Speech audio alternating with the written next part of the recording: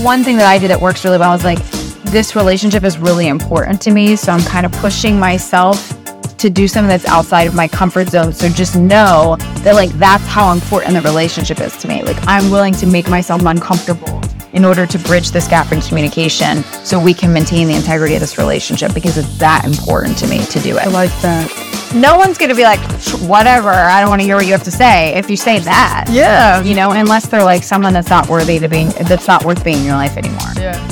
Hello, friends. It's Libby Redden. Welcome back to Today is the Future. First little update. I want to start doing little updates at the start of my podcast. The TED Talk. Y'all are loving it. Yeah. So fun. I've had hundreds and hundreds of people follow me and DM me and join my text community and start listening to the podcast. So if you are a new friend and person that exists in my sphere of community, that you came from the TED Talk, welcome. It feels like such a blessing and a treat that the TED Talk is doing so well. 29th for me as I'm recording this. And it has 167,000 views. Y'all, that's so cool. Oh my gosh. Amazing. Also a fun tidbit on that. My mom sent me a text the other day, and a boy that used to go to her church texted her. He's now going to college in Utah. And he said, I went and sat down in my psychology class and my professor started playing a video. And he was like, wait, I recognize this girl on the screen, on the projector. And it was me. This psychology professor was showing my TED Talk to her class. And he sent a picture and sent it to my mom. And my mom calls me freaking out. It's just so cool. I feel so blessed. And it's so cool to see people messaging me and being like, hey, I took this action from your podcast, or I started doing this because of your TED Talk. Just what a gift it is to get to be a little sprinkle of support or a turning point in someone else's journey. That is just, wow, that's so cool. And also, I didn't even know this because my TED Talk started getting a lot of views, and I was like, well, maybe that's just because, you know, it takes a minute to pick up. It's YouTube, like everybody's picks up after a while. And I went and looked it up, and it said 76% of TEDx talks get less than 1,000 views. And I was like, I didn't know that. And anyway, that just, it feels very cool, and it feels exciting because I've been putting in the work in this space for almost 4 years now. And for that TED Talk to do so well and to really resonate with people just feels so exciting and rewarding and energizing. And at a point in my life where I needed that sort of momentum and energy. So, yay, this is me just celebrating with you because it's really fun. But getting into the podcast, today I have on Natalie Susi. Pause for dramatic effect because she is fantastic. Oh my gosh. She's so cool. And dude, listen to this episode in its entirety because it is so good. Natalie just has so many bits of information and will help you form new perspectives on different areas of your life that are just so helpful, can bring you so much peace and clarity. But as far as her background, before I pop into giving a few of the things we actually talk about, Natalie is a very versatile professional. She has experience as a college English professor. She's an entrepreneur. She's a coach. She's been featured in Forbes, LA Times, other notable news outlets. And as far as her story, during the financial crash of 2008, Natalie was laid off from her position as a college English professor. And because of that, she chose to enter the world of entrepreneurship. She successfully created and developed the brand Bare Organic Mixers in 2009, which just threw her in full throttle into the terrifying, crazy world of food and beverage. That industry is just, it's intense. I know from other friends that have also ventured into that industry. And then eventually, 5 years later, her company was acquired. She continued as the brand's face before leaving in a year later in 2015. And after that, she returned to education with a really intense interest in psychology and human behavior, communication, which eventually led her to develop this 3-step process for personal transformation. And now she uses that and other techniques that she's developed and learned in what she does today, and she specializes in providing conscious communication coaching. And she does this with executives and entrepreneurs, and it just helps them find communication errors in their companies and their personal lives. And we dive into why communication is the basis of, and how to do it properly is the basis of human success or failure. And I'll expound on that a little bit. And additionally, she teaches a communication course at the University of California in San Diego that focuses on the pursuit of happiness. Well, it's titled The Pursuit of Happiness. And as far as what we dive into today, like I said, she talks about, this is a very fascinating topic that I think y'all will really enjoy. Something she says in here that I'll just say right now. If you think of the best, when she said this, I was like, that is genius.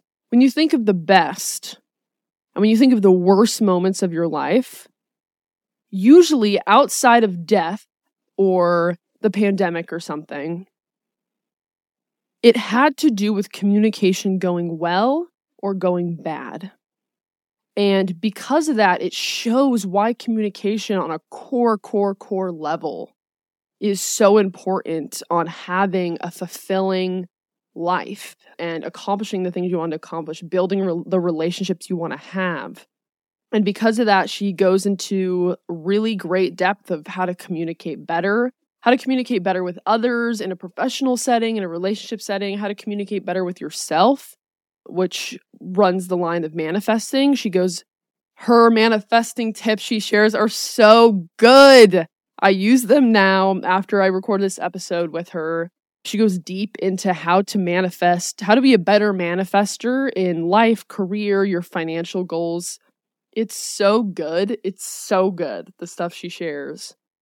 She also talks about how she went from crazy financial and mental health crisis to building the successful business she has now, doing something she loves. And we also talk about, y'all have probably heard me if you are a listener of the podcast or a consumer of my content, about my concept that I call the pit of despair, and how essentially when you reach a really low point, that instead of being sad or scared, taking that when you reach the low of low, where you're like, I'm not doing this, I can't do this, I'm quitting, taking that as a cue to get excited because the universe exists in duality. And once you hit that despair point, the natural duality of the universe requires for it to eventually pick back up and you to soon experience a high point. And so her concept is very similar. Hers might be slightly better worded than the ways that I could express that previously, but she calls those cocoon moments. And we talk more about cocoon moments and how to work through them.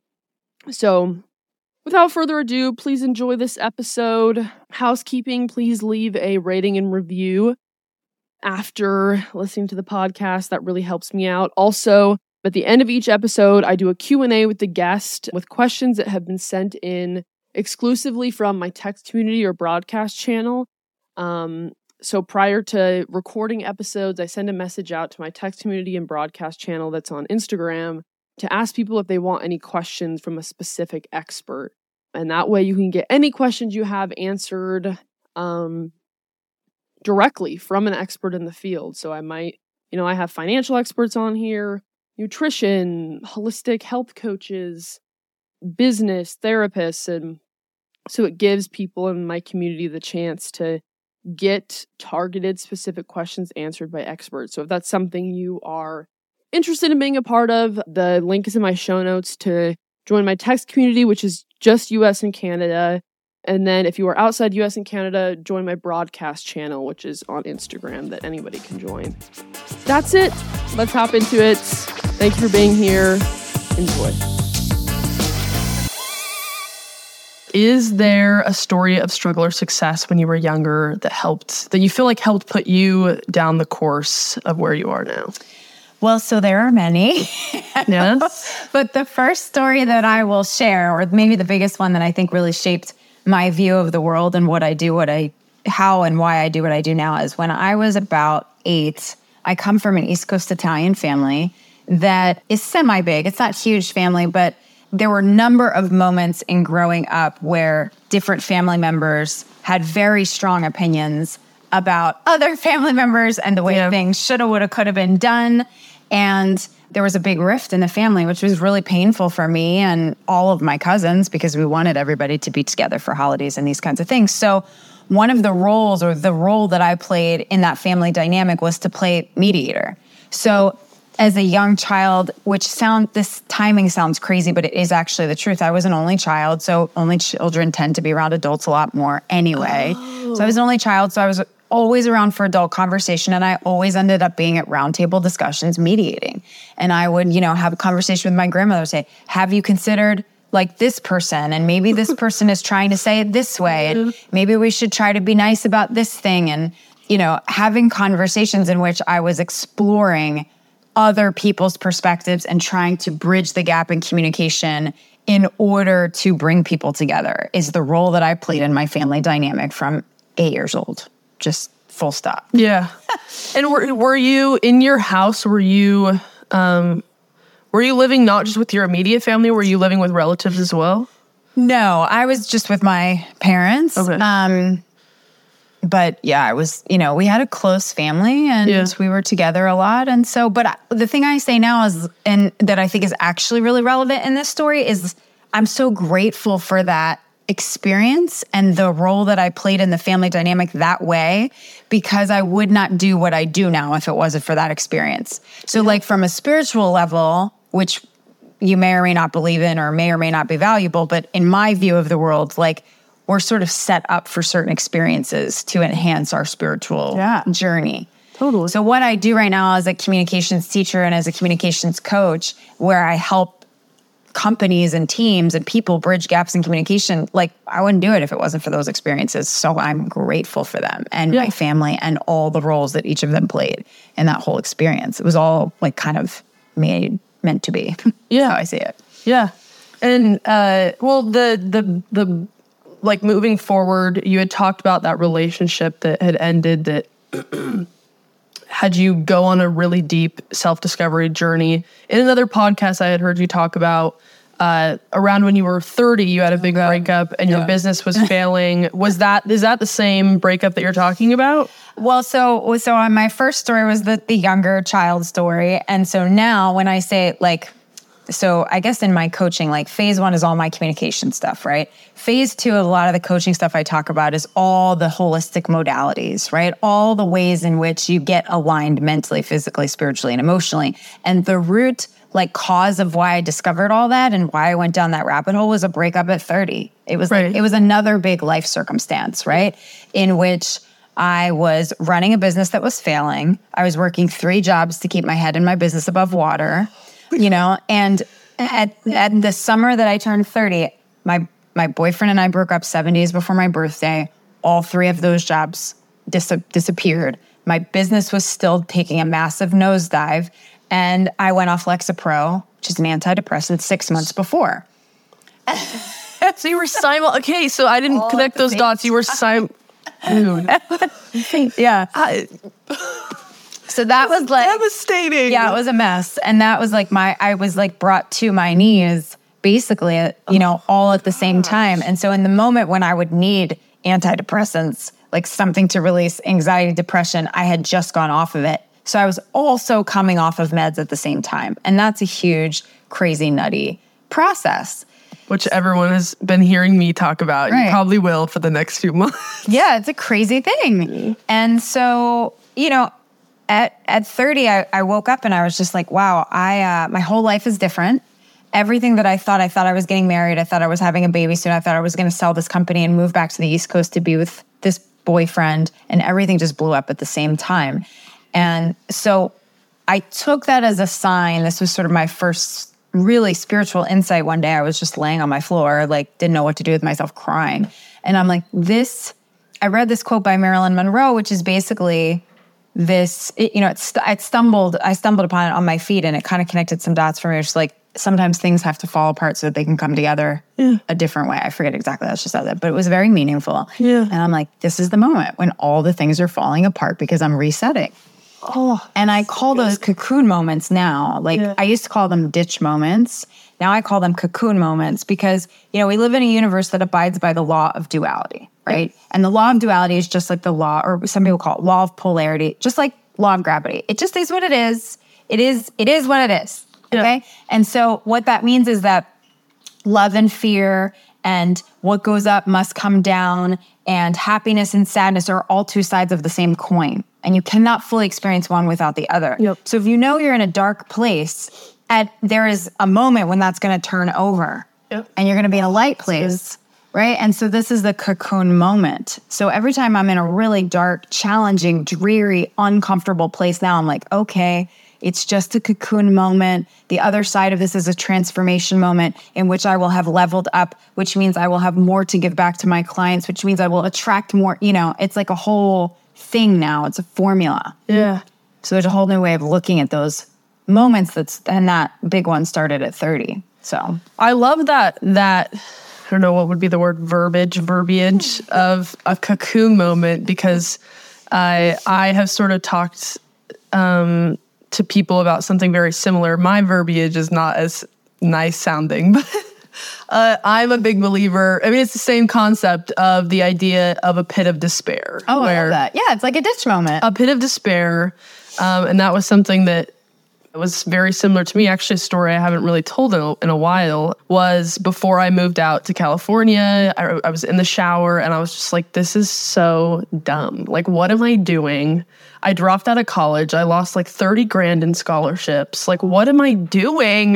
Like, I'm writing a book that nobody's going to read. I was just like, this is so... what are we doing? And I had recently read the book The Alchemist for the first time, which I have read every year since. Good, yeah. And he talks about that in that book, of the idea of when life is falling apart and you're in this pit of despair, that is a cue to get really excited. Because once you've reached this point of like, I truly just want to give up, generally that is when you'll see that what you're talking, and I like that you bring up polarity too, is that like the universe, it's inevitable. Like it works in polarity. Yes. And so I remember suddenly having like a huge smile on my face in the shower, because I was just like, yes, I really am just in the pit of despair right now, and how exciting, because like the coin has to flip, because it really could not get too much lower than how I'm feeling right now. That's right. And so I ask that with clients too. It's always like, how do we turn this over? Like, how do we turn this over? And the process of turning over, it's a storytelling process, right? It's really a storytelling process. So it's exactly what you and I,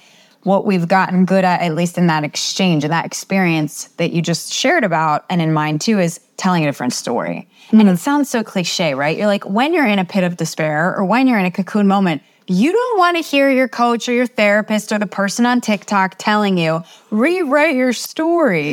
Say it differently. You're like, shut up. You don't want to hear that. And so I'm very aware of that when I talk to clients about it, but it's true. And so you go, okay, I'm going to choose to tell the story that this dark moment is an indication of the light that's to come and the elevation and the ascension that is to come, so I can get excited about it, right? Then it's a whole different ballgame. Yeah. But it takes a lot of practice to do that. And I have had moments, even in my 39th year, I just turned 40. My 39th year was one of the hardest years of my life. Really? Oh, and I always say, in first world problem, right? We live in California. I get to do what I love to do every day. Like, whatever. There's, but it's not that it gets easier. You just get better at moving through stuff faster. You still have cocoon moments. You still have ditch moments, dark pit of despair moments. That never stops, because we live in a universe that abides by the law of polarity. Yeah. So you just have to go like, okay, how do I get out of this faster? Yeah.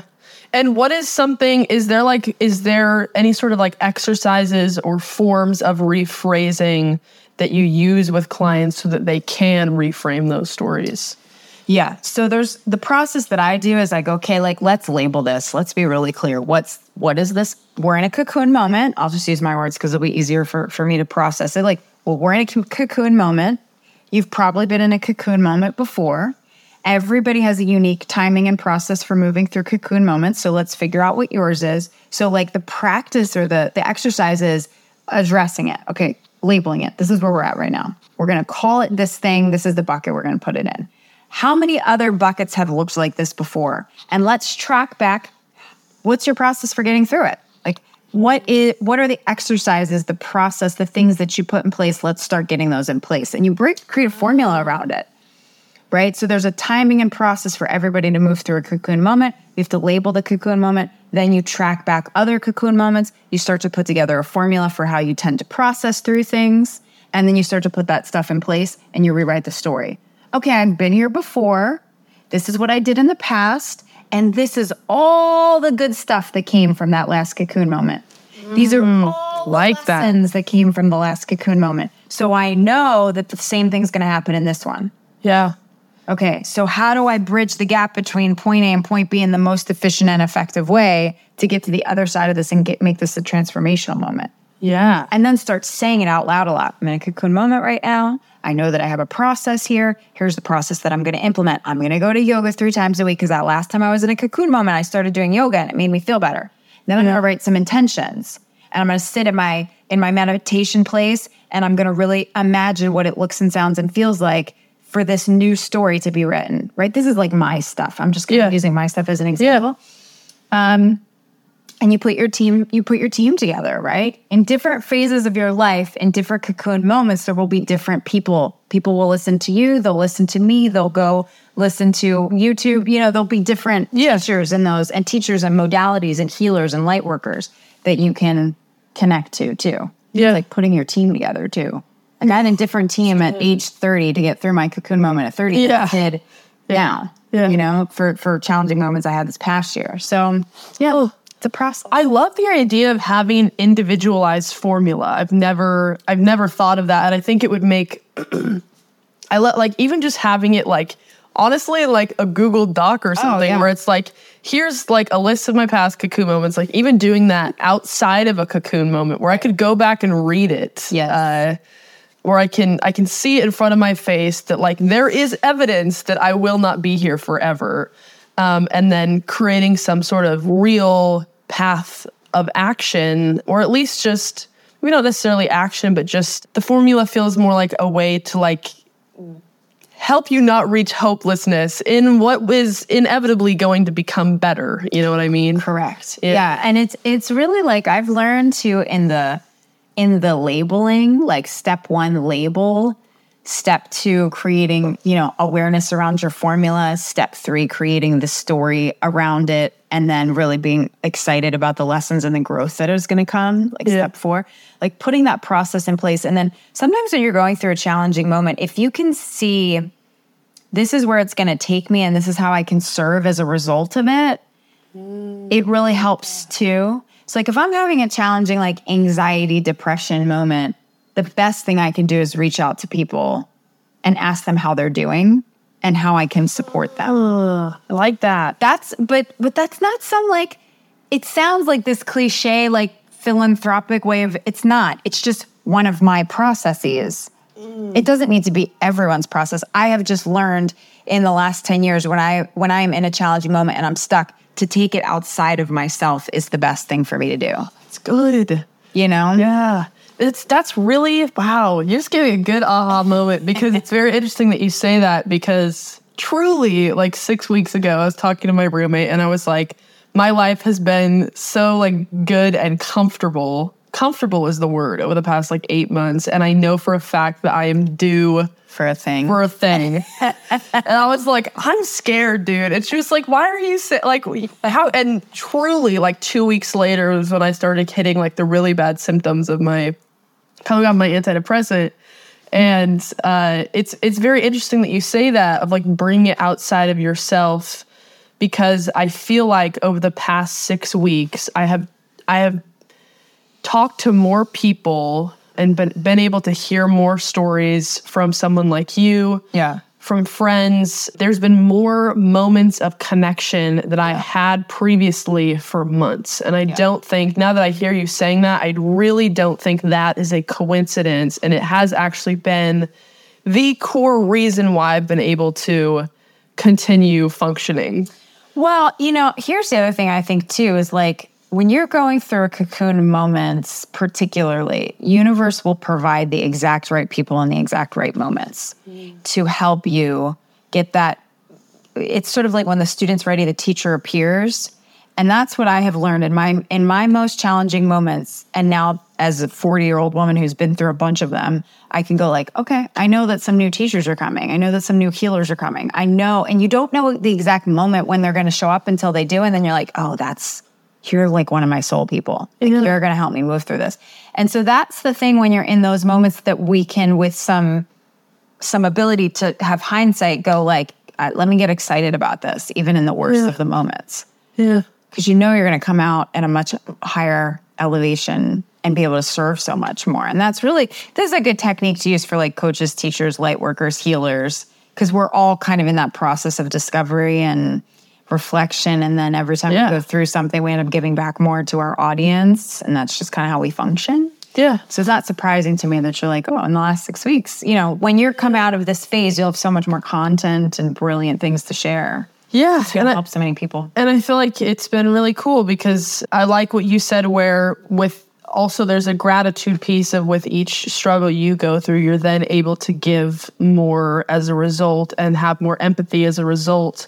And it's been, with this, struggle in particular, it's been very exciting to be able to empathize with people that I couldn't at the same level previously, which is exciting. Yes. So, and in that sort of process of creating a formula to help you through those cocoon moments, you talk a lot about intentions and setting intentions, which is also, I think, a big piece of manifesting anything, creating any sort of change, moving through difficult time periods.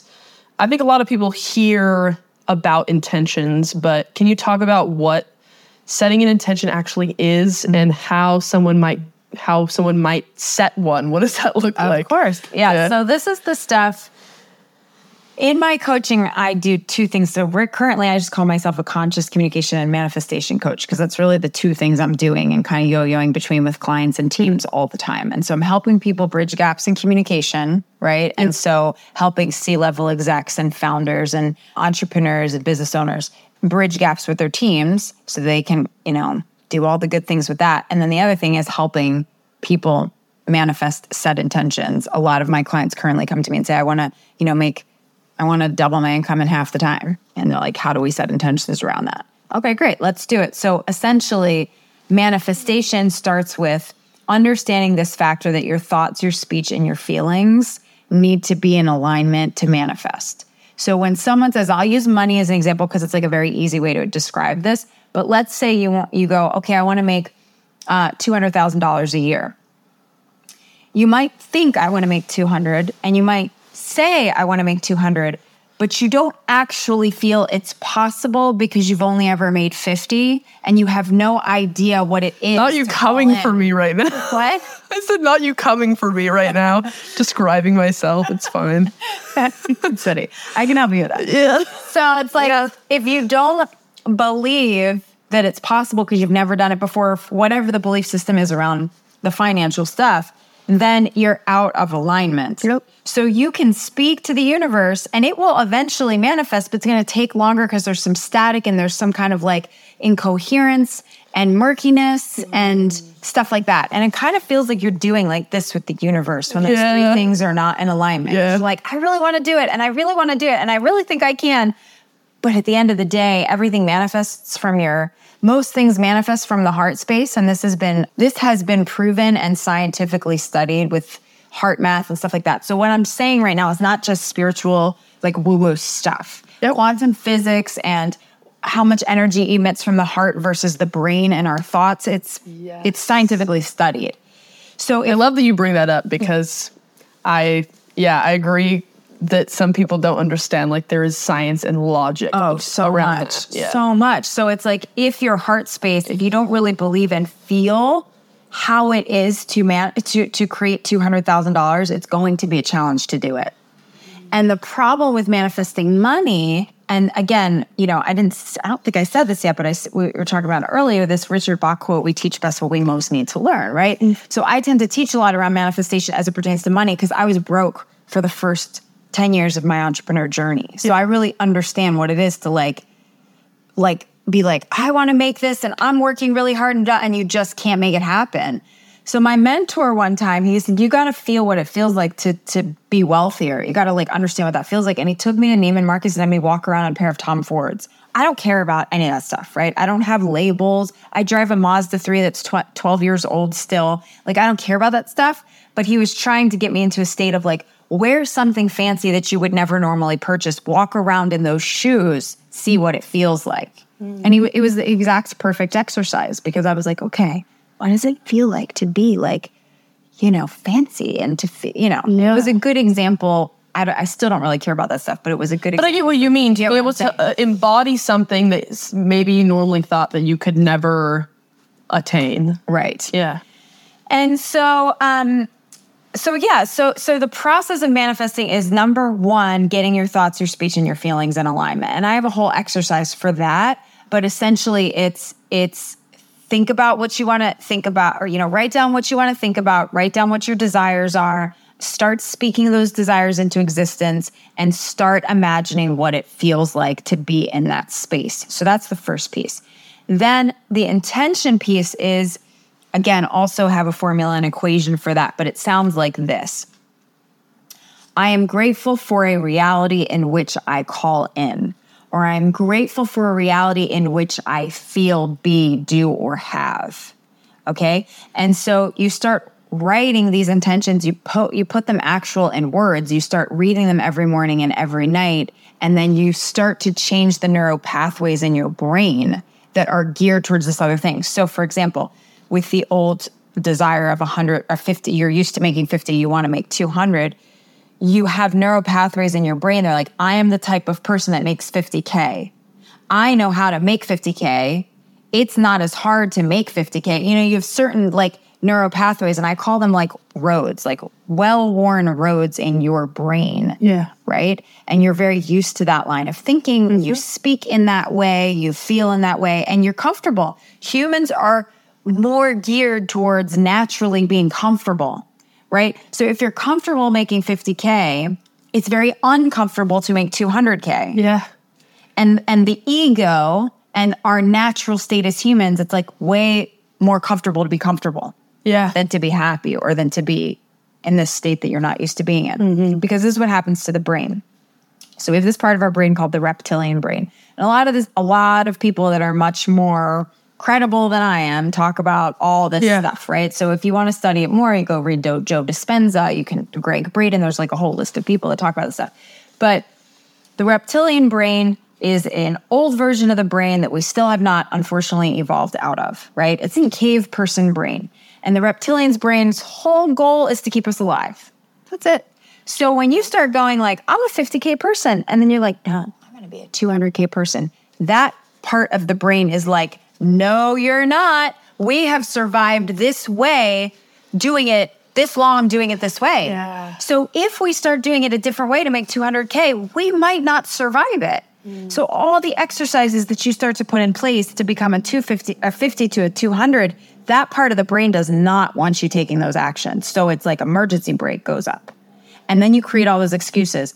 I can't do it. I don't know how to do it. It's not the right time to do it. I don't have the money to create the stuff that I need to create to do it. I'm laughing because I'm going through something very similar right now. We all do. Yeah, it's just everything you're saying is so good. Sorry, continue. No, well, thank you. I'm glad that it's resonating. So that's the thing. So it's as you build the manifesting muscle, right? Because it's all a muscle. So when you're building, it's about, okay, I'm going to go to the gym and I'm going to lift the 5-pound weights. And then I'm going to do the 10-pound weights. I'm going to do the 20-pound weights. And I need to get a game plan in place. This is why you hire coaches or start listening to podcasts or whatever, because they're personal trainers in your manifesting muscle, right? And so they help you. This is what I do with clients. Like, I'm like, okay, I'm going to be your personal trainer for your goal of 50K to 200K.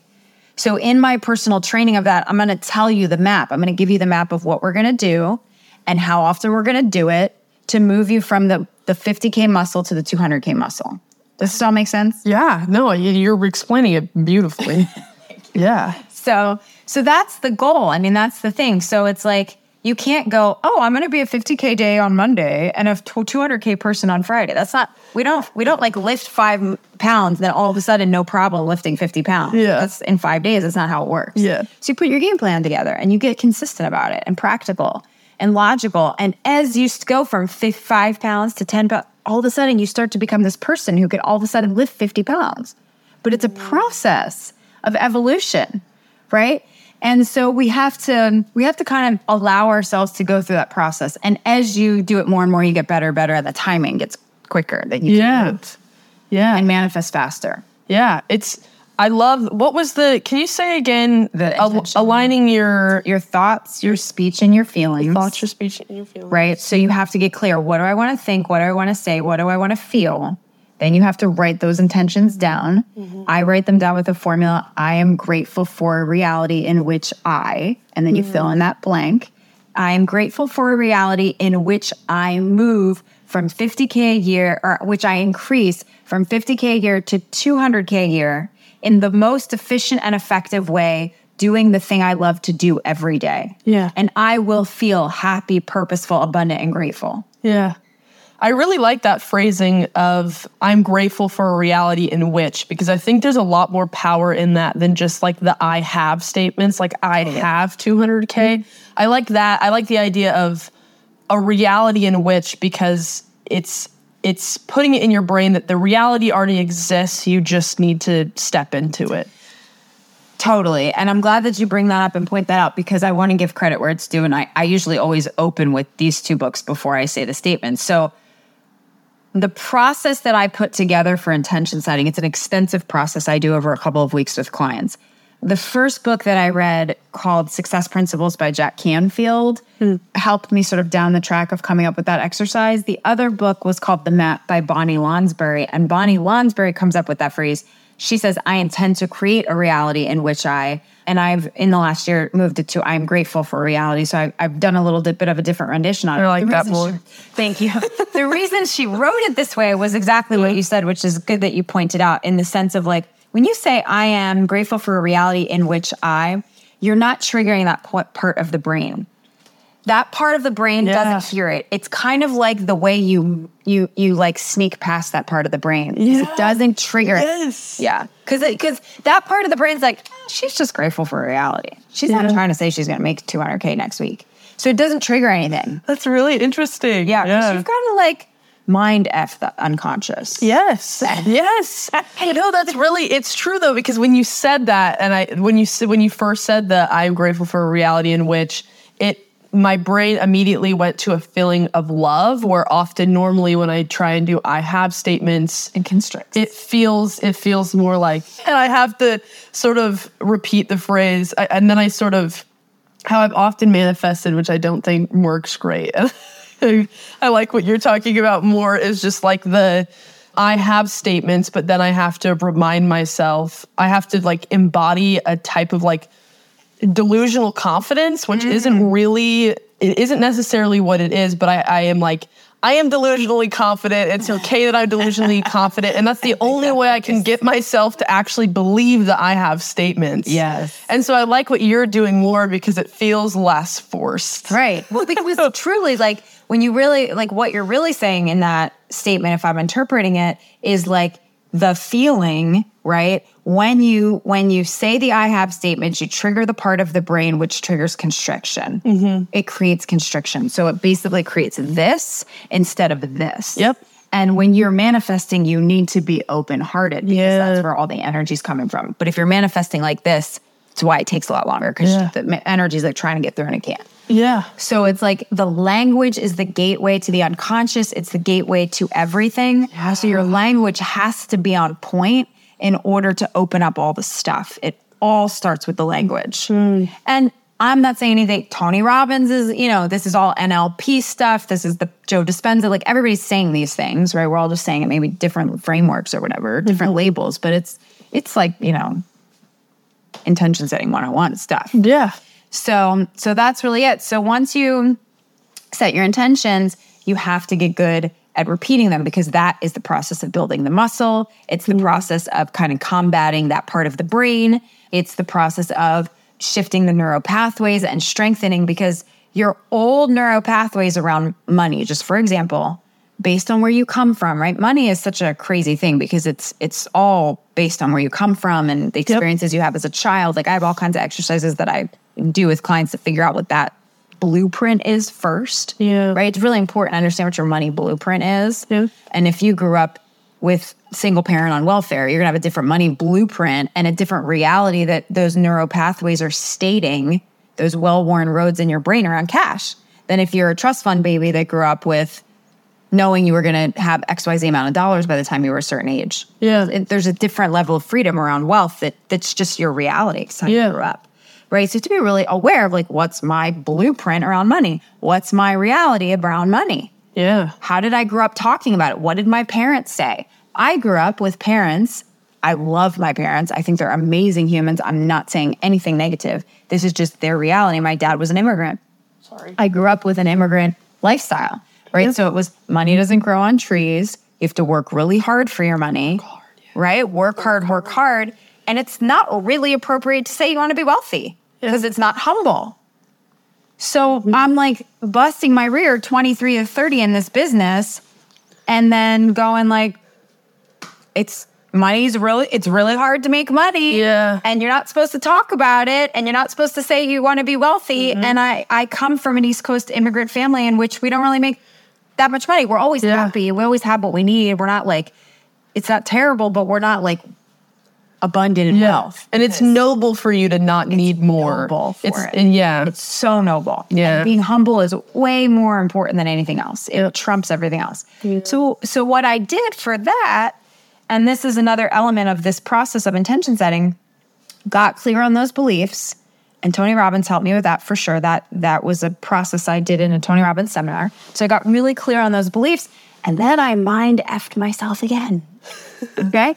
And I said, okay, it's better for me as an East Coast Italian immigrant to be giving back. I will say to my unconscious that the more I get, the more I give. And then it makes it okay to want to be wealthy. Yeah. Because the more I get, the more I'm going to give back. And then I started donating a bunch of money. Mm-hmm. And every time I want to up-level my wealth, I double my donation. Mm-hmm. So it's still in alignment with that intention. Interesting. And my brain is like, cool, you're just giving back. You're just that East Coast Italian girl that gives back. So I'm going to give you more money because you give back. Giving it. Yeah. You keep giving it. So the more you get, the more you give. So that's how I personally got through that. Yeah. Family, the money blueprint. Yeah, it's so interesting, and it's very interesting. I think that's a common experience, specifically, I'm sure with people that are listening, is the idea that money is bad, wanting more money is bad. Yeah. And I mean, I went on a similar journey myself. I mean, it was different where I grew up in a family where we were middle to high class, but I saw my dad truly kill himself over getting more money. And so in my head, I was like, okay, well then if the pursuit of money ruined his life, then clearly it would ruin mine. And so it was a very similar thing where I had to, there's like 9 + 1 is 10, 5 + 5 is 10. Like, I can get to abundance in a way that doesn't kill me. And it's hard. It's hard to restructure that. It's really hard. It was a 13-year process for me. Yeah. So I coach and teach it a lot, and I tend to attract a lot of clients that want support on that.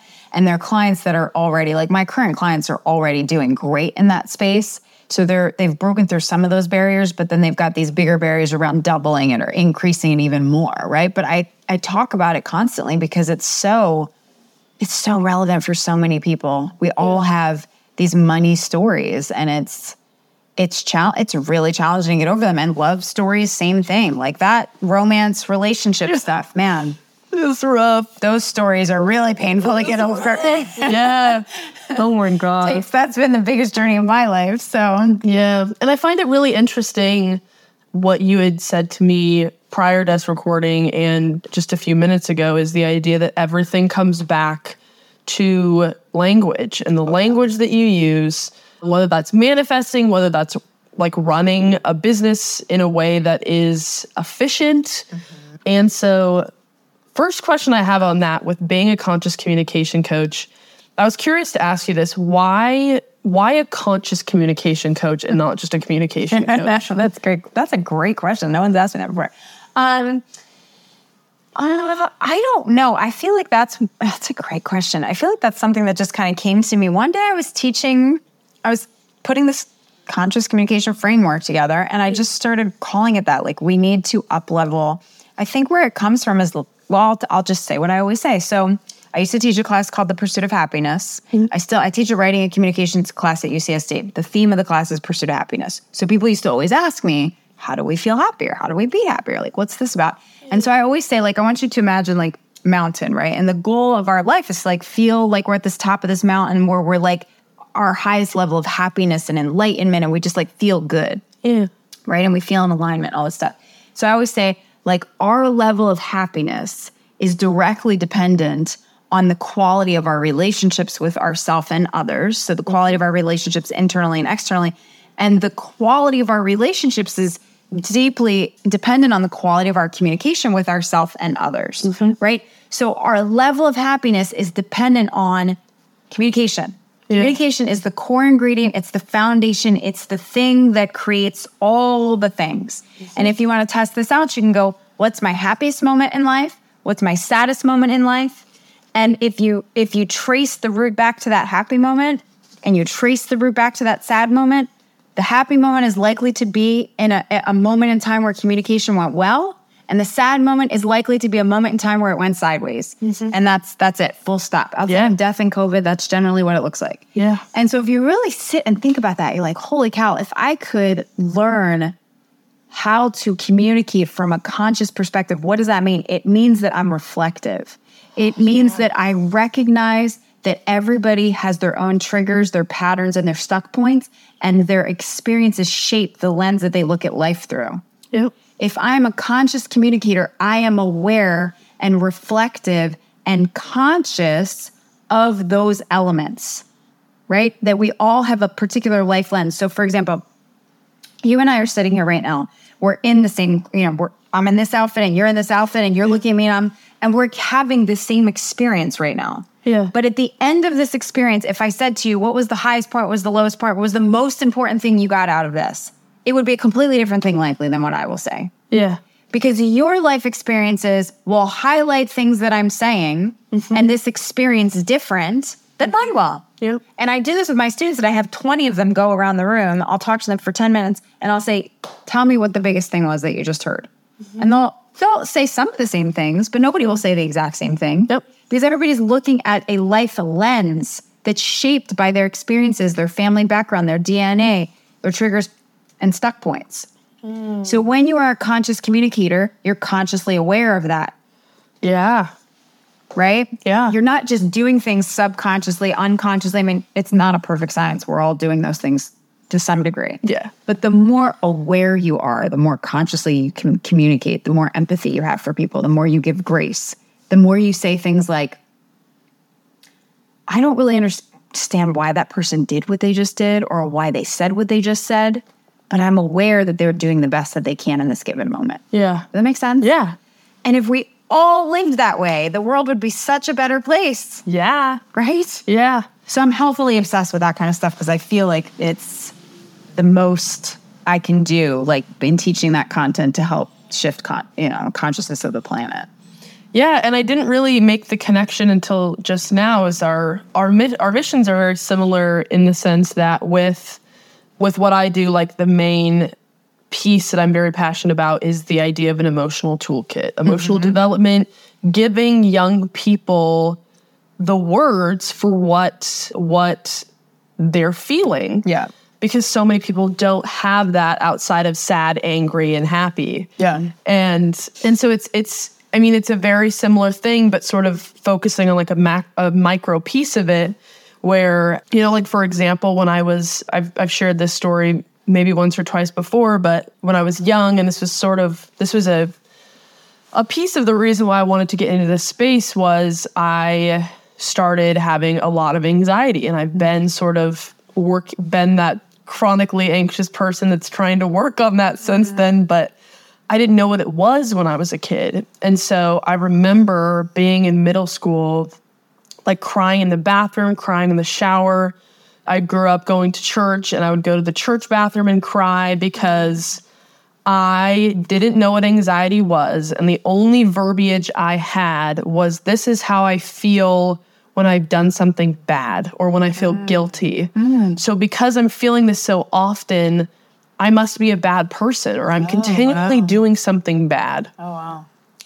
And it like really, like the two hardest years of my life were 2020, which was reframing a story on love. And when I was around 8th grade, when I was figuring out that I wasn't actually a bad person and that I was just anxious. And it's so unfortunate because had I been given even just like a feelings pillow, like I wouldn't have had to experience that. Right. And it's okay that I did because it got me here. But it's just, I think just like the lack of words and the way that we use them is exactly what you're saying, such a core piece of a lot of our suffering. Oh God, totally. Yeah. Totally.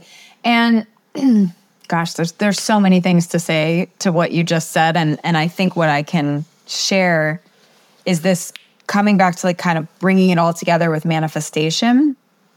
So there's this thing called the map of consciousness. Are you familiar with the map of consciousness? Yeah. Okay. So to share it really quickly, right? If we look at the map of consciousness, it's basically like if you look at like a scale from 0 to 10, right?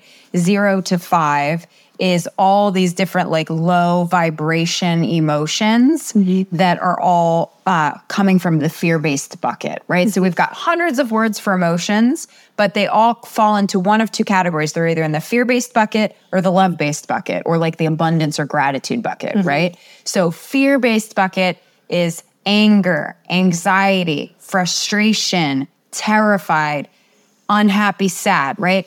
Et cetera, et cetera, et cetera. Yeah. All those words are at the core of them. We're really actually scared of something, right? And so in the map of consciousness, those emotions are given like a category. They're at the 0, the 1, the 2, the 3, the 4. And the interesting thing about that, and in that space of those fear-based emotions, the energy is stagnant. Yep. Right? It's destructive energy or it's just stagnant energy. So when you're in a space of low vibration emotions, you literally are at a low vibration space energetically, and it's harder for you to manifest stuff. Then you move into neutral, and neutral and above is all the love-based emotions, right? And that's where you get into the creative energy. I understand what you know all this, but I'm just like, no, I appreciate it. It's easy on the podcast, right?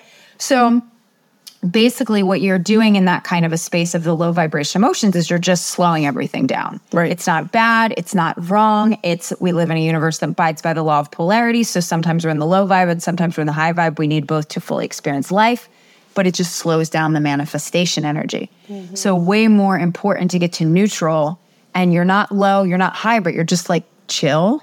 And then you can start to move above to. So I do all that work when we're coming back to intention stuff with clients too, is like, how do we move from the low to the neutral to the high so that you can start to get in that manifestation place quicker? And so what's interesting too, when you talk about like, you were anxious and so you connected these other dots, right? Yeah. So you created this story. Yep. You're like, when I feel anxious, it must mean, Yep. right? And then that neuro pathway became really strong because that link, you just started making that link all the time. Yep. So then you have this story and you have this neuro pathway and you have this link that makes it harder to just be anxious and go like, I'm okay, I'm anxious. Yeah. I'm just anxious, right? And so there's all kinds of stories we can create around that. But the anger emotion, I think it's important to mention, or could be valuable to mention here, that we have a lot of judgment around anger. Yeah. Right? It's not okay to be angry. It's not okay to express anger. Anger is bad. Yeah. We have a lot of judgment around anger, especially for women. It's not acceptable. It's all that stuff. Well, anger is just below neutral. On the map of consciousness, between 0 and 5, we move into this space right above neutral, which is where anger sits. And pride is around there too. So the beautiful thing about anger is that it's the quickest emotion that can transmute and put you into the neutral and above state. Because there's still a lot of energy in anger. You're angry, and it can be destructive, it can be bad, I guess, or it can just be the tool that is closest to neutral that causes you to like move into that next space. So, and we all have a primary negative emotion, right? So when I talk to clients, I'm always like, when you're angry or when you're disappointed, like what do you really feel? Is it that you're feeling guilt? Is that you're feeling shame? Is that you're feeling despair? Are you feeling depressed? Because we all have primary negative emotions that we lean on more, that feel more comfortable. Yep. So when I'm in a negative space, I either yo-yo between regret and shame, right? The lowest vibration emotion, which you really can do nothing with. There's no energy in shame. Yeah. Or anger. Yeah. And when I'm angry, I'm like, great. I'm way closer to neutral when I'm angry than when I'm feeling shame. Yeah. So I'm going to stick in this angry space. I'm going to figure out why I'm going to be angry. I'm going to go in my car and I'm going to yell, or I'm going to sing. I'm going to get it out of my body instead of rejecting it and resisting it, because then it's going to stay swirling around longer. And then I can get to neutral faster. Yeah. So it's really the process of like, I'm saying this because you're in the emotion toolkit person, right? So it's the process of like, how do I process these emotions faster? Mm-hmm.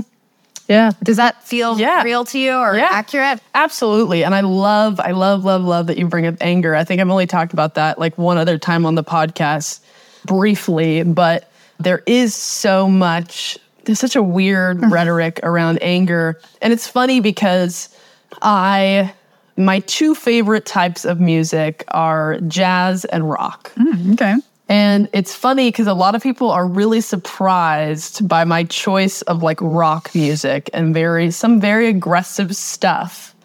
But I find it very healing, specifically when it's like female rock singers. Sure. Because I think for a long time, I was like, in order to be a leader, in order to be a teacher, to be a presence of calmness, I have to dispel all anger. And I find something very comforting about coming to a place of an acceptance of anger, and that when I feel angry, I can lean into it with that type of music, and it's okay. And it also helps you move through it quicker and in a way that isn't hurting anybody else. And like to be a calm, someone that's tries to be in a state of equanimity, to lead, that doesn't mean that you will have a lack of anger or feelings of shame. And I think that sometimes we think that we will just dispel this fear bucket. Like you can't just not have the fear bucket. You know what's interesting? I love that you're saying that too. No, because love and fear are two sides of the same coin. Yep. You can't have polarity. One without the other. Yeah. Law of polarity answers so many things. But I think too, it's like what you resist persists. And it's like, it's so funny because in the coaching, speaking, writing space, there's so much freaking cliches and BS. So you look at it and you roll your eyes, you're like, oh, I don't want to hear this again. Right? But it's so true. There's really like, when I used to teach, when I was teaching Pursuit of Happiness, it's a different theme now, but when I was teaching Pursuit of Happiness, it was like all the gurus across all the lands over thousands of years tell you to meditate, to be happy, right? Well, there's a reason why everybody's saying it. Like, it's not BS. It's really, you're doing some stuff with meditation. It's like, it's really the thing. And there's so many reasons for why that is. But it's like, these things are the things. They're the cliches because they're real and they work. Yeah. So what we resist persists. And like, I had a back pain. I mean, this is another rabbit hole, but like, I'll just say it briefly. It's like, I had back pain the other day and I recognized that what you resist persists. And I started getting into, because I had low back pain for 10 years when I was running my first business. It was a very physically daunting business. And as soon as I got it, I was like, oh my God, I'm going to have back pain again and it's never going to go away. And what if it starts, blah, blah. And I went down this whole track of all the worst case scenarios and the what ifs and all these stories I had around it. And I know that what you resist persists. So I went, you know what? I'm going to like, this is what I'm talking about when you go through the same stuff, but you go through it in a shorter period of time as you get older. Coming back to that thing I said in the very beginning, I know that what you resist persists. So I'm going to accept this pain. And I'm not going to worry about who I need to call for healers and light workers and all these people. I'm not going to start telling this story. I'm not going to get into my head about it. I'm just going to go, okay, I accept that this pain is here. And it just is what it is. It's okay. pain's here. The pain really sucks. I don't know what I did. I was on a flight for 12 hours. I'm just going to accept that the pain's here. And don't you know, I woke up like 8 hours later and I have not felt that pain since. It was weird. And it's the thing that all the people tell you. This was yesterday? This was a week ago. Oh, a week ago. That is wild that you say that because because of coming off my antidepressant, I have had, because like your gut and your mind are linked, and when your mind's freaking out, you're probably going to have some like inflammation and whatnot. And I knew that was happening, but I have been very much resisting it. Like, I don't have time for this. I don't have time to feel nauseous every time I eat. Like, I just don't have time for this. And last night I went to, a friend of mine was doing a sound bath, and I went to her sound bath. It was like an hour-long sound bath or something, slightly longer, like hour 15.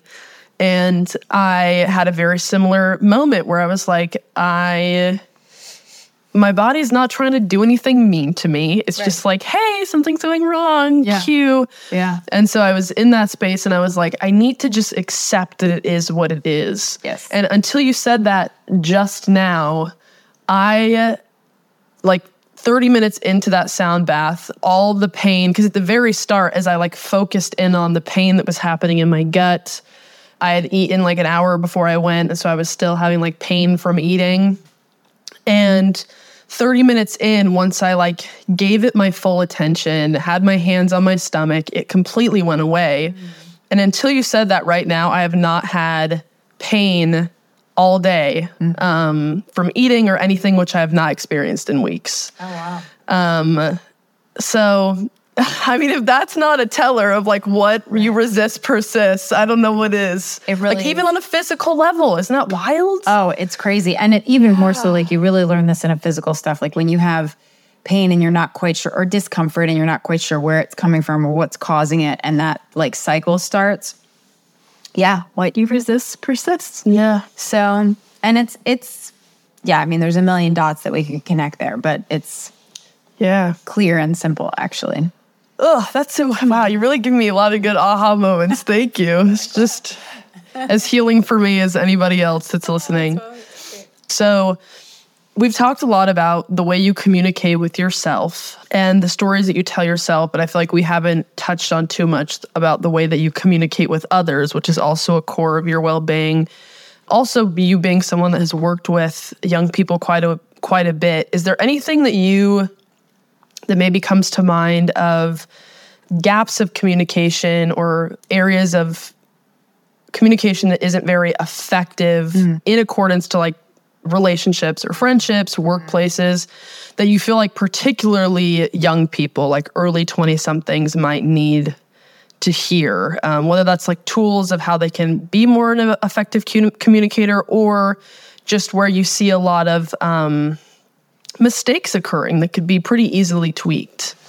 Yeah, it's a great question. So I have a whole framework and conscious conversation steps, and I'll just try to say briefly. So the 6 steps for conscious communication go like this.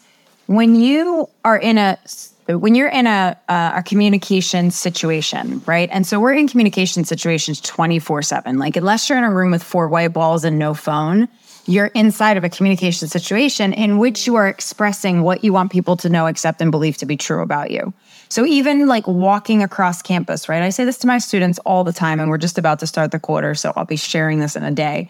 But when you're walking across campus, you are in a communication situation on campus with hundreds of people around, in which you are expressing in the way that you walk, in the way that you talk, in the way that you hold yourself, in the clothes that you're wearing, whether you have sunglasses or a hat on, whether you're expressing what you want people to know, accept, and believe to be true about you. Right. So you're always doing that unless you're in a room with 4 white walls and no phone. So what we want to do is go, how can I be an authentically genuine communicator 24/7 in any given communication situation that I'm in? Right? And so I'm always thinking about this. And so let's say now you're I'm actually in a communication situation with someone, and we're sitting across from each other and we're chatting. What step 1 of that framework, step 1 is, what's my message, mission, or goal inside of this communication situation? And then we want to think step 2, what's their message, mission, or goal inside this communication situation? And how do we bridge that gap between those two? And what is the life lens that they're looking at life through? And what is the life lens that I'm looking at life through? And what are their triggers, patterns, and stuck points? And what are my triggers, patterns, and stuck points? So you're literally going like, what is my message, mission, or goal? And how do I show up to be this person? And as much as I can, how do I do the same for this person across the table from me? Right? Step 3 is considering the context of the situation that you're in. So all of this shifts based on whether you're in an academic setting, whether you're in a personal setting where you're with your friends, right? If you're out with the girls and it's a girls' night, that's a different social context than if you're out with your family, than if you're out with your boyfriend, right? So what's the personal, professional, or academic context right now? What's the social context of it? That's step 3. And then once you've assessed step 1, 2, and 3, you can start to make decisions. So in step 4, you can go, okay, what's the best communication channel to authentically communicate in the most efficient and effective way, given what my message is, what their message, mission, or goal is, and what the social setting is. Then you think about step 5, what's the tone? When you say channel, do you mean like... Yeah, perfect. So like, my big question is like, what's the most efficient and effective way to communicate based on these other given circumstances? So we go like, am I texting? Oh, am I see. Speaking in person? Is it a phone call? Is it a voice note? Is it a WhatsApp? Like, what's the best communication channel? Got it. For the goal that I have and for who I know this person to be. Okay. And the life lens that they have. So that's step 4. Step 5 is what's the tone do I want to use? And then step 6 is the strategy. So like, is it a heart-centered strategy, right? Is it a pathos? Like in rhetoric, we would call that, am I using pathos or am I using a head-centered strategy? Am I using logos in this communication situation? Or is it a combination of the two, which is what it usually is? Right? So step 1, what's my message, mission, or goal? Step 2, what's their message, mission, or goal? Step 3 was the social context that we're in, okay? Assessing those 3, then making decisions. Step 4, what's the most efficient and effective communication channel? 5, what's the best tone to use? And 6, what's the best strategy? Is it head-centered or is it heart-centered? Or a combination of the both. So I know there's a lot of information, but that's like my conscious communication framework that I give to students and clients to move through communication situations. That's a lot to think about, but once you really start doing it, I do this all the time without like, I'm not even thinking about it now because I use this framework all the time. Yeah. I really like the 5-step pattern because it makes me think about, because often if I know I'm going to have a difficult conversation with somebody, I'll like brain dump everything I'm thinking prior on paper, and then kind of, have the pieces of information I want to communicate. But I like the idea of putting it in a framework as well, where I'm not just thinking about me. I'm thinking, how do I need to deliver this in a way this particular person where they're at can actually receive it? Yeah. And I think we skip that piece a lot, where it's me, how do I communicate myself? Like, how do I do this? When really, I think a lot of these difficult conversations specifically would go a lot better if we spent a little more time also thinking about how does this person need to receive it? Yes. And I think the other thing, like I always say, we teach best what we most need to learn. And the reason why I got healthily obsessed with conscious communication was because I was so painfully tortured when someone stopped communication. So like ghosting, halting communication. Just don't ghost people. Oh, it's really easy to send a text, you guys. Awful thing to do. Yeah. Awful thing to do to people. And which I used to do. I'm guilty, but I don't anymore. Well, yeah, look, but people have their own stuff, right? We stop communicating. First of all, like I love communication. However, when I'm in a state of fear, the first thing I want to do is stop communicating. Yep. Really, like I struggle with this myself. We teach best what we most need to learn. Yep. Right. And so that is my first inclination, is to like go in my shell and just halt communication because I don't know what I'm going to say. I don't know how to say it. Or I'll avoid, or, I do all those things. And I created these frameworks and these strategies initially from a place of avoiding pain. Right. Because I'm like, I don't want to get ghosted. I don't want to ghost. I don't want to hurt anybody. I don't want to be hurt. It was all from a fear-based pain place. Now it's not as much, but that's where it started. It's like, how do I avoid ghosting and feeling abandoned? And, when I used to be like in the sales process, which I really don't love to call sales, probably like the serving process with getting new clients, I navigate this because like clients are super busy and they'll fall off in the middle of communication with them about, oh, this is my coaching program and da. And I have to go like, how do I not get offended about this? Because it's not me. Yeah. How do I not beat myself up about it? Because I probably didn't do anything wrong. If they're just busy. It's this process of like talking yourself off the ledge all the time. Like, did I do anything wrong? Or did I piss somebody off? Did I upset somebody? Like that's part of my story. But conscious communication helps you avoid some of that. And the challenging conversations, I have a very simple process for that.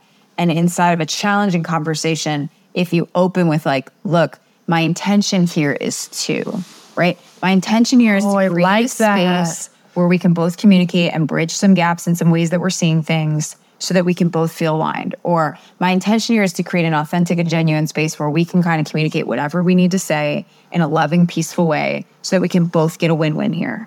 That's good.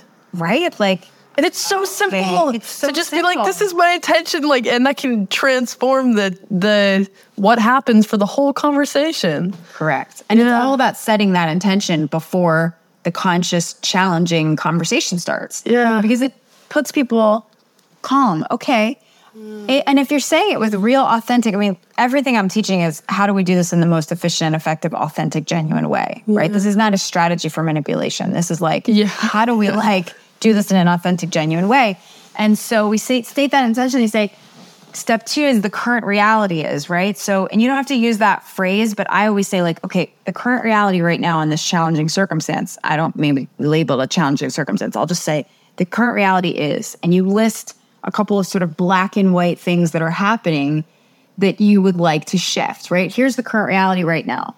And then the next step is, I'd like to navigate the current reality this way. And you list like, here's the way I'd like to navigate the current reality. And then step 4 is like, what do you think? Right?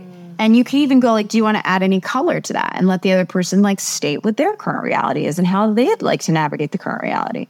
Right? But that's really all we're trying to do in a challenging conversation is we're trying to bridge the gap from point A person to point B person and find some kind of win-win that both people can feel okay with. Yeah. And you want to make the person feel seen, valued, heard, and understood. Yeah. Because that's when people get defensive, right? They get defensive because they don't feel seen, valued, heard, or understood. Or they don't feel like the win-win is possible for them too inside of the circumstance. Yeah. Right? So they get in their fear-based place, they turn, they constrict, they close off, or they get angry. Yeah. And I like that what you're saying there as well, because I think sometimes as opposed to creating a space where they feel heard as well, instead we go, which I do this sometimes, where I go, it's not that big of a deal. Like this doesn't really matter, but it is something that matters to me because I'm bringing it up. Right. But we'll find ourselves, instead of creating a space that's comfortable for both of you, we think, well, if I make what I'm trying to say less, then that's how I can do that. As opposed to, you don't need to do that. You can rather just ask questions and make sure that they feel seen and heard, as opposed to all seem. Does that make sense? Do you know what I'm trying to say? Yeah, absolutely. It's not coming out correctly, no, but perfect. Like I find myself doing that, and I think a lot of people do, where we think the best way for someone to find that win-win is to demean what we are trying to express, which is not good, not great. Right. Yeah. Yeah, it's really important to, again, just creating that space for everybody to feel like there's a possibility for a win-win. It's hard to do. I mean, look, I have plenty of conscious conversations that don't sound conscious when they start, right? They're like challenging and struggling. And I think it's important to note, like in our romantic partnerships, generally speaking, it's the hardest area to do it in because we have so much stuff attached to the outcomes, to the conversations. We're getting our inner children. I mean, that's a whole nother podcast, but your inner child's getting all wrapped up in it. Yeah. Your attachment styles are all there. So it's like there's a lot more to say around conscious communication inside of relationship than in romantic partnership than the other areas, because that's certainly where it presents the biggest challenge in my experience. Yeah. Because we just have so much attached to it. We have so much junk and stuff that we need to like sort. Yeah. You know, that creates challenge inside of those conversations. Yeah. So basically, like, give yourself some grace. Keep studying this stuff with the intention of showing up from a really loving place, regardless of the circumstances. It's hard. Yeah. Yeah. It's not easy. And I think that's a beautiful place. We kind of came for full circle with that. I think it was love and empathy. And before I had 2 questions from people that are in my text community. Before I do ask you those, is there any last thing you would want to say as far as, my audience is generally like 17 to 22. Is there any last thing that comes to mind that you might want to put out I do actually have that. I'll say the thing I say to my students all the time. Like, college and this setting, like, actually, let me just put it this way, because some are in college and some are not, and it doesn't matter either way. The point that I'm making here is, like, one of the biggest skills I think that would be beneficial to you, or that I would encourage, I'll say, to take coulda, woulda, shouldas out, is that skill of nurturing relationships with people. And it's okay if you're introverted. It's okay if you're extroverted. I'm not saying you need to be a whiz at networking and you need to be like whining and dining a bunch of people. Just notice that the skill to nurture, to really expand your life, is that ability to connect with people and to make them feel seen, valued, heard, and understood. And so I'll give an example of that, just saying in college, right? Because I'm teaching college right now. I always tell my students, like, it's human nature to give students better grades that you feel connected to. That doesn't make you a brown noser, and that doesn't make you a bullshitter. It makes you a smart human who understands how human dynamics work. And so if you are a student in my class, I'm going to give you a better grade if you've come to my office hours, because I'm going to have more empathy for you, and I'm going to understand your journey around writing more, and I'm going to care more when I read your paper. Yep. Full stop. I can't help that. I can't help that that's human nature. Yeah. So, like, if you're in school... But, like, you get what you put in. Right. Like, so if you're in school, or you're in an internship, or you're at a job, and you want to accelerate, and you want to have more accolades and be more connected for better things and more pay, like, go get connected from a human perspective, like, in a human way with people. Yeah. Because you're really going to excel your life better. Yeah. And faster. It's all about human connection. And that's why the communication piece I'm so healthily obsessed with, and why I'm so passionate about it. I talk about it all the time, because communication equals connection. Connection equals more happiness and fulfillment. Yeah. And there's very little ways to be more conscious of showing people that you care and connecting with people. Like, something I like to do is and this was actually something that James Whitaker, who connected us, and he's just like such a caring person. Yes. And the way that he cares for people does not come from a perspective of like manipulation or what can I get from these people, but he really cares and wants to show people that he cares. And so I've sort of taken on his philosophy of I get everybody's birthdays and I send them a text on the day before their birthday, because they get 1,000 texts on their birthday. I love that. What a good because, and I think I do it not because I'm like, well, they're gonna like me more, but it's just a simple way to show people that you care and that you do want to put effort into a relationship with these people. And on top of that, also send a voice note. Send a voice note to people, like reach out to people more when they pop up in your brain. Yes. And I try to do that. James is very good at that. And I try and do that. Like, I just messaged a friend that I hadn't spoken to in a few months, and I was like, "Hey, you came into my brain, voice note. Like, I hope you're good." And that was it. And he was like, "Thank you so much. That was so nice." And it's like little things where it's like that. And it also helps me to remember that it's not about me. Like, my life is not about me. And so I guess I just say that because like those are two very tactical things that you can do. When someone pops up into your head, send them a 15-second voice note. Yeah, I was just thinking about you. And get people's birthdays. I love it. Yeah. I love that. I think that's a great way to close. And so, yeah, remembering that communication equals connection and connection equals happiness and fulfillment. Yeah. How do we authentically and genuinely communicate and connect with people in the most efficient and effective way? It's like, that's where I would close it, I think. Yeah. Beautiful. That was good. I don't know. We've been going for a bit. Do you want to do these Q&A questions? Okay. I just have two. So these are questions from the text community. First one was, because you work with clients a lot on like financial abundance,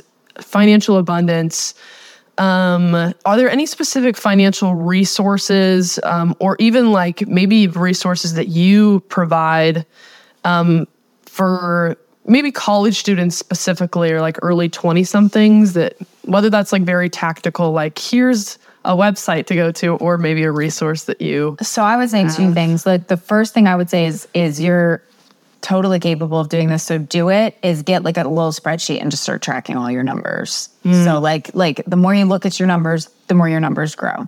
And the earlier you get good at noticing and paying attention to it, the better.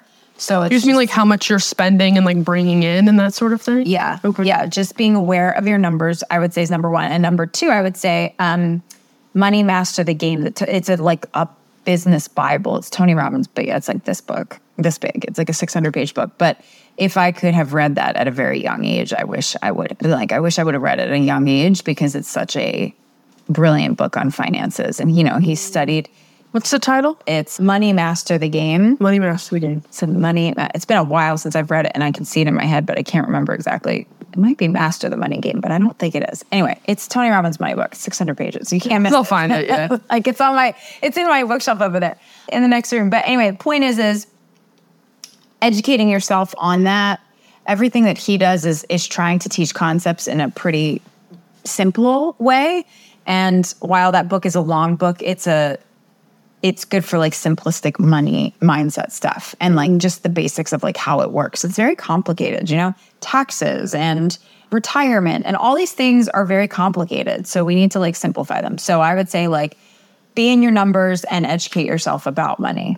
Yeah. Because it's not that complicated once you understand the rules around it. Yes. Yeah. Right? I think those are both great pieces of advice too, because I think also a lot of people feel a lot of resistance of like becoming more educated around finances. And some of my friends are like, I don't know why you find it so interesting. And I think if you can look at it more as like, you're not educating yourself so that you can survive, or like, it's more so, I just find the game of it very interesting. Like, and it's more fun to be a player in a game the more you know how to win at the game. Right. Right. And that's really fun. Like, that's exciting. And then you can also, and it's not that you want to be a winner in the game in an egotistical sense, but also exactly what you talked about when we started talking, is then you can help people more. Right. Yay. Yeah. And it's cool because like money, I think, I say this to my students, money doesn't make you happier. It really doesn't make you happier. Money gives you freedom, which makes you happier. Yes. That's it. Mm-hmm. So it's like, it's okay to say you want to be wealthy or abundant or make money. You can also just say, I want to make money so I can be free to do what I want to do when I want to do it with the people I want to do it with in the timing I want to do it for. And Tony Robbins has a quote that's like that too. But it's like, I can do what I want, where I want, with whoever I want, whenever I want. And I remember hearing that phrase the first time I went to a seminar where I was going to move through money stuff. And I was just like, wow, what a brilliant phrase. I can just do whatever I want, whenever I want, with whoever I want, for as long as I want, or whatever the actual phrase is. And so coming up with those kinds of mantras that start shifting your way of seeing things and your way of feeling things and the possibilities you think are possible, it really is a mindset thing. It really, really is. Yeah. Thank you for sharing that book. I think that's very good for people to know. And I'll put that in the show notes for anybody that is interested in it. Yeah. And then second question someone asked was, how can you be clear and direct in a conversation when you're scared? When you're scared to bring up, a conflict or that something that somebody did bothered you. That's such a great question. So I think the framework we talked about before is the way you do that. Yeah. So for me, if I have frameworks, I can basically do anything. That I can push myself through things if I have a process for it or a formula. So that's why I create frameworks. But really what it is calling it out. So there's a book called How to Split the Difference. You've heard of it? Or is it Split the Difference? Gosh, why can I not remember titles of everything today? It's a great book, but it's also around communication stuff. But Never Split the Difference. It's called Never Split the Difference. I'm like, gosh, blows. Anyway, he talks about labeling things. So if you label like, hey, my intention today is to create a space where we can have like an open conscious conversation or an open conversation. And I'm a little like scared to say this because I'm afraid that you might not respond well, or I'm afraid that you might not be able to hear it. Like labeling the concern and the intention is a good way to move through. It's kind of like when you get on stage and you're nervous to speak, so you say, I feel a little nervous. Yeah. And then it dissipates the nerves. Do you know what I'm talking about when you're speaking? I do that all the time when I'm speaking. I haven't spoken that much, to be honest, so we're working on that. Well, you're a very good speaker. So. Thank you. You should be doing that way more. Or you will be doing it way more, I should say. So yeah, it's really my... here's the other thing about giving advice, right? Or stating things like answering questions like this. It's just my perspective. It's just, and I can only give you my perspective based on my experiences, which is true for everybody on the planet. Even the people that have millions of followers that are influencing with giving advice, it's still just from their perspective, based on their experiences. So that's what works for me. Labeling it and saying, I'm a little uncomfortable to have this conversation right now, but my intentions are really good. And I'm here to bridge a gap in communication with you because I love you and I care about you and I want us to be able to move through something. But I'm a little scared to say it. And can you hold space for that? And requesting what you need dissipates a lot. Yeah, I like that a lot. And it's very simple because I think sometimes if you try and mask the fear when you have those conversations, I feel like it can also turn into like resentment for that person. Yes. Because you're like, you then turn it into like, you make me feel fearful and you make me have to like mask how I feel. Right. Which isn't helpful. No, taking responsibility for your own emotions that's a skill set. It's like, I'm feeling this right now. Yeah. And I would love to discuss it so we can clear the air, but taking responsibility, it's like, I'm angry. It's not you made me angry. Yep. It's like, I feel angry right now and I want to discuss it because I don't want to keep feeling angry. Yeah. Or I don't want to keep judging you. Or I don't want to be critical in my head about you. Yep. Yeah. Or the one thing that I do that works really well is like, this relationship is really important to me. So I'm kind of pushing myself to do something that's outside of my comfort zone. So just know that like, that's how important the relationship is to me. Like I'm willing to make myself uncomfortable in order to bridge this gap in communication so we can maintain the integrity of this relationship because it's that important to me to do it. I like that. No one's going to be like, whatever, I don't want to hear what you have to say if you say that. Yeah. Unless they're like someone that's not worth being in your life anymore. Yeah. Right. Oof. That's good. That is very good. And it's okay to like exit people out of your life too in a conscious way as well. Yes. I struggle with that, but it's okay to do it. Mm-hmm. And it's necessary sometimes. Yeah. But you have to consciously communicate it. You don't want to ghost people. Yes. And you don't want to actually say, yes, I'm going to remove myself from our exchange right now. It is no longer a healthy engagement. It's no longer a healthy interaction. And I wish you well. Yeah. You should just make like scripts or something. I did that. I used to do this for people when I was a dating coach. I gave them so that no man. You were a dating coach. I was actually wondering. I was like, was she a dating coach? When I first started, I was curious. Yeah. It's funny because it makes me think like, if you had like some sort of portfolio scripts. I used to give men and women text messages to send after first, second, third dates to just like nicely decline and not just ghost. That's been going viral on TikTok. Really? Girls like showing them their copy and paste in their notes app of like after they go on a date. And it's awesome because then you see, like 50,000 teenagers saving these TikTok videos. I love that. And now they're going to be sending this like, hey, I enjoyed our time together, blah, blah, blah. And like, that's awesome. That's really exciting. That makes me so happy because, it's again, maybe it's another podcast. It's way down the rabbit hole, but we make a lot of assumptions and conclusions in dating that are just not accurate and real. And so it's nice to send those text messages because you're not giving anybody the space where they have to draw a ton of conclusions and create a bunch of stories and make themselves feel pain. Like, we don't need to do any of that in dating. We can just actually say, like, I had a great time, and I still think there's a match here long term. Right? And it's the use of the and, not the but. Right? So I had a great time, but it's such a different story than I had a great time and. Right? So, and that's easy. Good. It's an easy conscious communication tool. Yep. It's just like the way you phrase stuff. It's wild what it does. Yep. And then finally, I do rapid fire questions at the end of all my episodes. I love that. So I'll get into those. The first question is, what's the best thing you've bought that costs less than $100? This pillow. I love this pillow.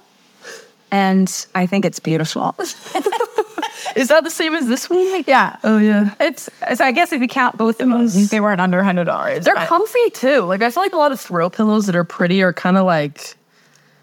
not comfortable. Yeah, I love these. It's just like, I loved it, so I bought it. That's funny. Second question is, what piece of advice do you give others that you often have a tough time taking yourself? That to be in the present moment. I suck at being in the present moment. And I know that that's where all the good stuff happens, and that's where you manifest, and that's where magic happens. And I live in the past or the future a lot. Yeah, I think it's funny because that's actually a common answer to that question. Is it? Yeah. Oh, I thought I was being unique somehow. Oh, no, it's fun that it's a common pattern, because I think that would probably my answer as well, like to be present, but it's just... It's hard. Decision-making, too, like trusting your gut on the first 3 seconds that come through. But I really struggle with that, too. Oh, that's good. Yeah. Third question is what is a fashion/clothing essential for you? Does something like that come to mind? I know everybody isn't. It does, but I should often say, like, my best friend does my whole closet. I'm not great at that stuff, and I don't love it. Funny. So she like helps me with my whole closet. But I do have a fashion accessory pieces. I have a cashmere gray sweater that my best friend bought me like 2 years ago, and I have it with me like everywhere all the time because it still looks fashionable, but it's also really warm, but it's not hard to carry everywhere because it's not huge. It's a great piece. I like it. It's my favorite piece. Beautiful. I love asking that question too, just because I'm a fashion girly. I should put this in there. You should, totally. Fourth question is, what is a song you've had on repeat lately? Oh, okay. So it's an Odessa song, which actually isn't. So I listen to 2 versions of music. So Fix You, Coldplay, I just went to that concert, so I've been listening to Fix You a lot. And it's an old song, but it's an incredible song. And it's just the most brilliant song on the planet. Dave Matthews' Crash is usually the answer I would give to that. But then I also have been listening to an Odessa song called Loyal, and they did like a drum line with USC, and it's just an incredibly high vibe song. Like it gets you in kind of a space. So I know that's 3, but it's hard for me to pick with music. No, I like it. Yeah, it's hard to just pick one. I think it would be hard for me to. I would say Dave Matthews' Crash is the song that it's like a 90s song, but I'm obsessed with Dave still, and so that would be typically like Crash. I listen. You don't know Crash? I don't think so. Goodness, I need to send it to you. It's the most brilliant song ever. Maybe I do. I just don't. Oh, you would totally know it if you heard it. Who knows? You would know it if you heard it probably. But.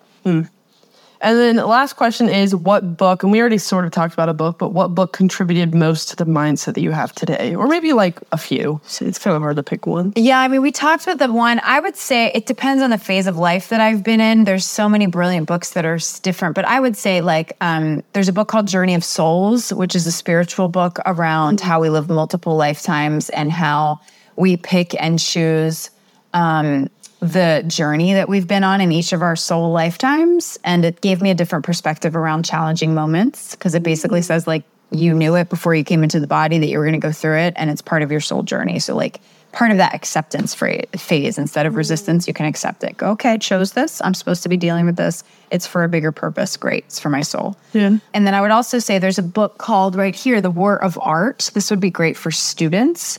It's a very quick and simple read. It's by Stephen Pressfield, and it basically says that it talks about fear and how everybody has these fears because of the ego, because of that reptilian brain, and to just get through them. And this is particular around the creative stuff. So like if you're sitting down and you're a student and you're having a hard time writing a paper and you're looking at the blank screen and you're like freaking out. Of course, this was before ChatGPT. Let's just call a spade here. Yeah, that came into my head. ChatGPT came into my head too. That's funny. Before ChatGPT, we had to deal with that. And this book was basically like, that's normal. And every writer, every person goes through these critical moments where fear and the ego and the reptilian brain halts the process entirely. And so not to buy into that process, to just be like, oh, it's here and it's normal. So we can move through it quicker. This book is very, very powerful. I don't even know if I've heard of that. I'll have to. Such a great book. I mean, he's big with Oprah now. Like, Oprah loves this guy. But this guy wrote like 26 books that no one cared about until he wrote this one. Whoa. Yeah. Interesting. I think that was the numbers of 26 books. And then all of a sudden, so yeah, there we go. Well, thank you.